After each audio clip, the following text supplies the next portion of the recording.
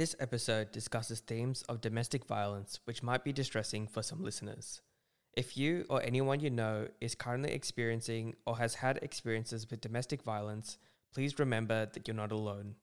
Contact 1-800-RESPECT or ICSA for support. More details in the show notes.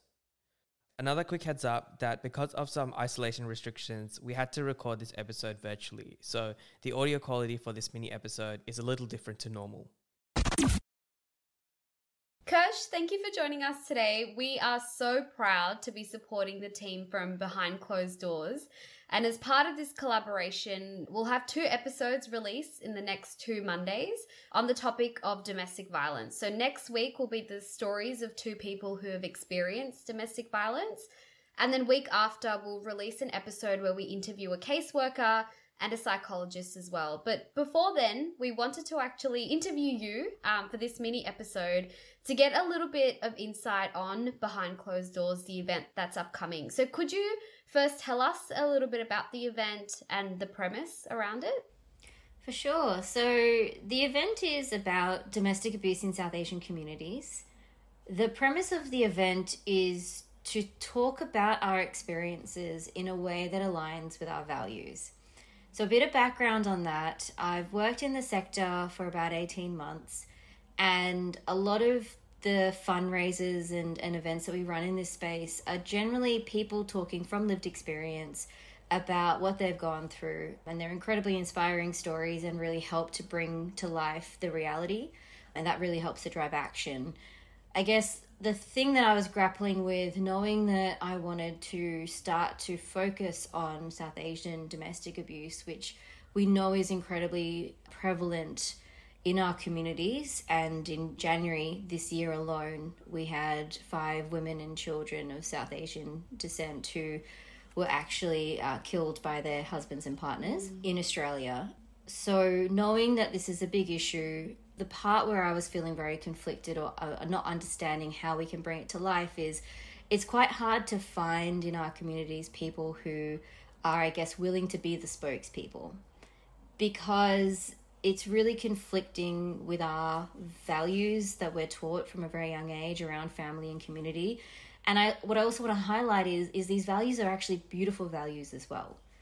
And what I wanted to try to do was find a way that we can talk about this issue without alienating ourselves, but also without alienating other people around us. Yeah. And so the idea came about that actually, why don't we use the performing arts, which is a really great medium of being able to express how we feel about an issue, and a way to bring it to light and to really, if it's done well, to really actually create a lasting impression of the issue. So the premise of the event is a performing arts event that talks about South Asian domestic abuse and has some really clear calls to action at the end that will be presented by our organisation that we've been working with.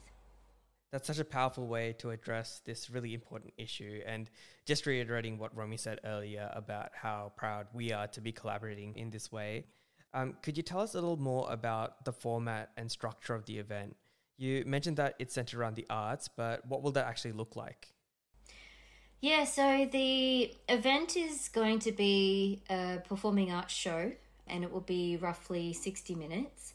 Most of that time will be spent listening to a story that's been curated specifically for this show. It's been written by an amazing author, Amani Mahmood, who, through a combination of talking to experts in the sector and people with lived experiences, has created a narrative that really brings to life the dialogues and the trauma that comes about from living amongst and with domestic abuse. Amongst that, what we're going to have is kind of like various interludes of music. The music will be complementary to the narrative, provide moments of reflection. And we've actually done a few listening sessions to make sure we get a lot of perspectives and opinions on the piece before we, bring it to the show. And what's been unfortunate but has helped to build the credibility is a lot of people from different backgrounds, people with lived experience and without it, have all said, this story feels really familiar, and have all gone through each of these narratives and walked away, reflecting in different ways about things they've seen or heard or, witnessed as well. And so that's kind of why we wanted to make sure it's not just a story, but it's an environment where people can really think and reflect as well. Following the show, we will have a 10-minute presentation from the Indian Subcontinent Crisis Support Agency, which is the organization we've partnered with for this event. And they'll present to us some really clear, tangible, and specific calls to action for us as an audience and what we can do to support to alleviate this issue in our community.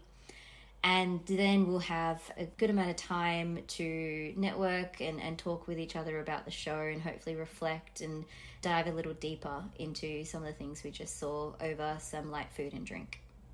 That's awesome. And some of the themes and topics you touched on, including how our cultural values are intertwined with these issues, are things that we'll unpack further in our next couple of full-length episodes. But for people who are listening, who would you say would benefit the most from attending Behind Closed Doors? So we had one of our first artist sessions the other day, and after the narrative was read out, one person's insight was our communities are trapping these families. And without giving too much away, I guess what I realized when this person said that is we are all just as much a part of the problem as we can be a part of the solution. Because a lot of the problem or the barriers to leaving ultimately comes down to what people in the community will think or what they'll say. And we are a big part of helping to shift that mindset amongst everyone within the community. And I think this will unlock a lot. So to answer your question around who I think will really benefit from coming to this event, honestly, it's anyone who is within or adjacent to the South Asian communities who really wants to be a part of the solution. They can all benefit from attending this event, understanding the issue a little bit deeper, and then also having some really clear actions that they can take away to really help for us to alleviate this issue in our community. Yeah, that's so right. I think anyone, from the way you've described the event and the format of the event, I think everyone, even if they haven't experienced domestic violence, could benefit from listening on and hearing about it, right? I mean, the idea for the event itself is quite unique, the format that you described just before. How did that format and that idea even come about? I guess the performing arts part for me was quite clear when I realised it was going to be hard to run a more traditional sort of a show without having that same sort of spokespeople willing to kind of talk to the issue openly. In terms of actually then deciding how we lay it out and the content of it, that has been a process that's been a combination of a lot of research and reaching out to various South Asian-led organisations. One thing I've learned through this process is in Australia, we are definitely not short of amazing South Asians who work in the advocacy space and do an absolutely outstanding job. Through a lot of discussions and them just being really open and sharing and providing me with a lot of advice about, make sure you've got, clear actions from this, not what you want to do for this event, but what you want to do beyond this event. And all of that advice really helped to shape and provide me with, I guess, more direction. And then more so, a lot of just reaching out to artists. And since finding kind of this group that we're working with, so Amani, Induaka, Bhairavi, Gayanti, and Shalakanti, it's a lot of just discussion. And every time we catch up, we talk, we think about new themes, new ideas come out, we continue to shape. This group of artists are very open to the feedback. They thrive off of it. I actually went in with a very different idea in mind, and it just continues to get shaped the more content we create and the more feedback we give each other. That's amazing. And it's great to hear how you're collaborating with people from different walks of life with different experiences with domestic violence to make sure that all voices and perspectives are heard and presented. To that point around what you want to achieve after the show, how are you hoping to grow this event?